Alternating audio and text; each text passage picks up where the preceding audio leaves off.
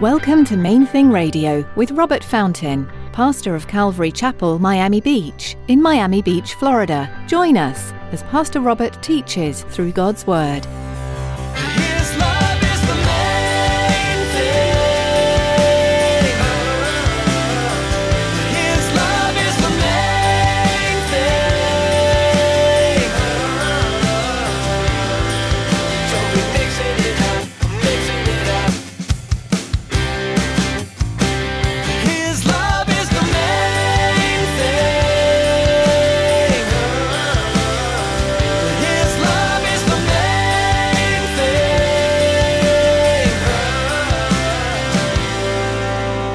Jesus said, love your enemies, right? That's what Peter was doing. Do you realize Jesus Christ will recreate this person that hates you, wants you dead, despises you? If the Holy Spirit moves in and recreates them, well, they're not that person anymore. The Apostle Paul is living proof of that. And yes, he is living proof of that. There have been many enemies of Jesus through history who became members of his family. John Newton, who wrote Amazing Grace, and C.S. Lewis are a couple of examples. You'll hear in Pastor Robert's teaching today about a good problem that the early church had and how they dealt with it. Stick around after today's message from Pastor Robert. I have quite a bit of information that I'd like to share with you. Our web address, podcast subscription information, and our contact information. Now, here's Pastor Robert in the book of Acts chapter 2 as he begins his message, continuing in Koinonia. His love is the main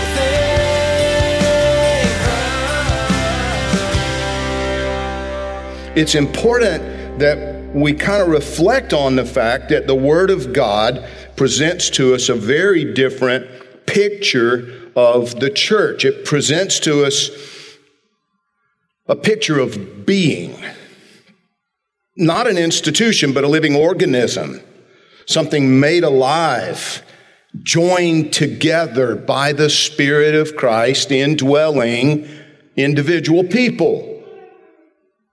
People who have surrendered their wills to His will. And then they start coming together. Now, by the way, I want to recommend a book to those of you who are readers, Renovation of the Heart by Dallas Willard. Now, this is not one of those light reading, easy reading books. It's one that you'll have to think, especially the first half of the book. You'll have to think as you chew through it.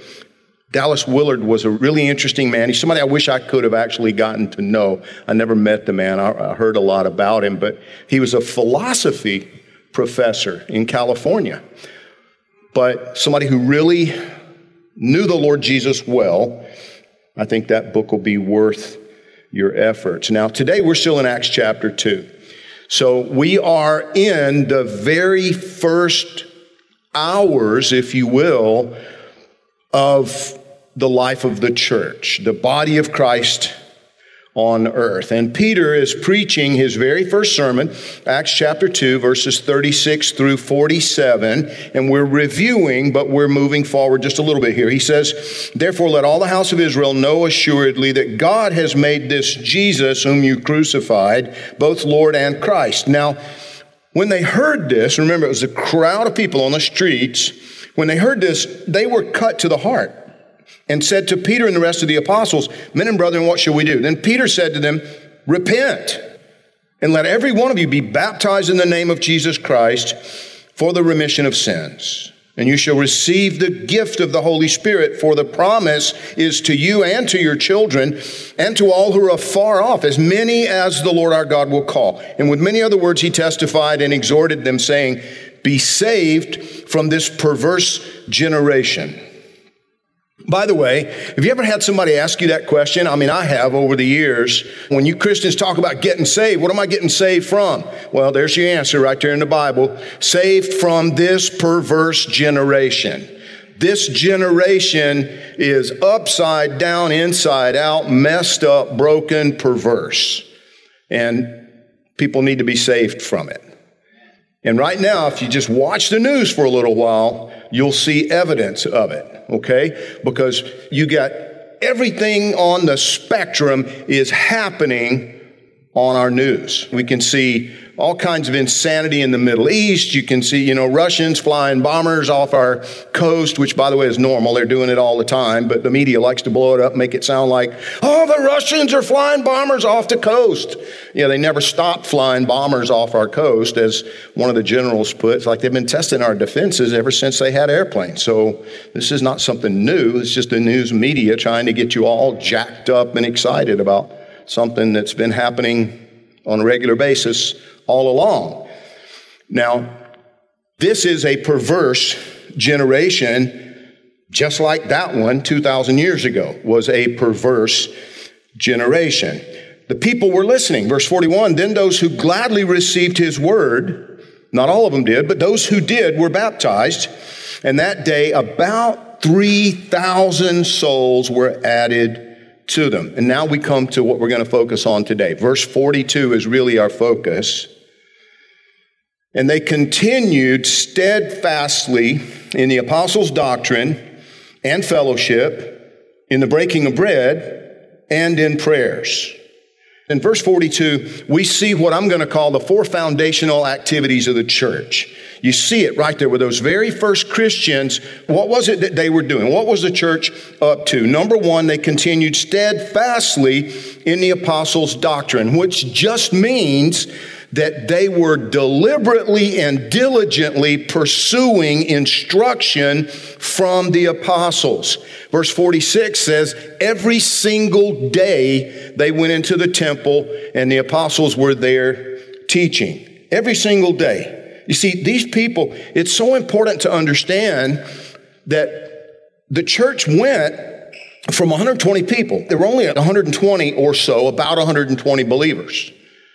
And overnight, from one day to the next, now there's 3,000 and some odd. And the reason I wanted to read that first part, Peter has confronted them. He's like, you crucified your own king. You crucified your own Messiah. And they were like, oh no, he's right. That's exactly what we've done. Now what do we do? And he says, well, first, you repent. Admit that that was a stupid thing to do. That's the first step, right? Admit that you've been off course. And then you need to be baptized, he said. And you too will receive the gift. These were his enemies. He's offering to his enemies to bring them into the family, bring them to the table. I had somebody get mad at me about this. I'm like, how can you get mad at me about this? Jesus said, love your enemies, right? That's what Peter was doing. Do you realize Jesus Christ will recreate this person that hates you, wants you dead, despises you? If the Holy Spirit moves in and recreates them, well, they're not that person anymore. The Apostle Paul is living proof of that. And yes, he is living proof of that. He's in heaven, alive. No longer Saul of Tarsus, who hated, persecuted, killed Christians. No, he's the Apostle Paul now. It's one of the things when I'm talking with a Jewish person, I always tell them, you do realize that the New Testament was written by a rabbi, right? An Orthodox rabbi. In fact, an ultra-Orthodox rabbi. And they're like, what? Paul the Apostle, he's the one yeah. He was a Pharisee. He was an ultra-Orthodox Jewish rabbi who wrote this stuff. But he hated Christians. He was killing Christians until Jesus said, stop it. You're persecuting me. You and I as Christians, man, we have such an opportunity right now. People can get radically changed. That's what happened there. 3,000 people, they were confronted by Peter. The Holy Spirit moved in and gave them life, began to recreate them on the inside. They humbled themselves. And now every day they're showing up at the temple because they know the apostles are going to be there, and they're begging, teach us. Teach. You were with him. What did he say? You were with him for 3 years. Tell us what he told you. You were living with him for 3 years. We want to know because we got it wrong. We didn't understand. We thought we understood the scriptures until we realized after we killed our own Messiah that we got it wrong. So now they're hungry. They want to be taught. Desperate to be taught. Nothing had yet been written of the New Testament. Paul wasn't even saved. Peter, Matthew, James, John, they hadn't started writing anything. But every day they went into the temple courts and they taught people. And you see, that's where we get the biblical concept of church. His love is the main thing. His love is the main thing.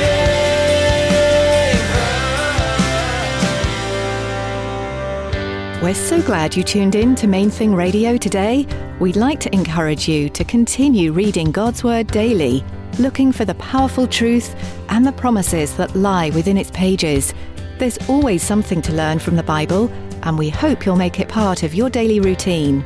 If you'd like to listen to more of Pastor Robert's teachings from the book of Acts, you'll find them at mainthingradio.com. You'll also learn more about this ministry and connect with us on social media. We also encourage you to subscribe to our podcast. Here's David to tell you more. Life these days moves fast. From one appointment to the next, most of us race through our days at blinding speed. But there's always a moment to pause. Those in-between times are great opportunities to connect with God. Subscribe to the Main Thing Radio podcast to enjoy messages like you heard today. Anytime, anywhere. Simply go to mainthingradio.com and click on the podcast button. Thanks, David.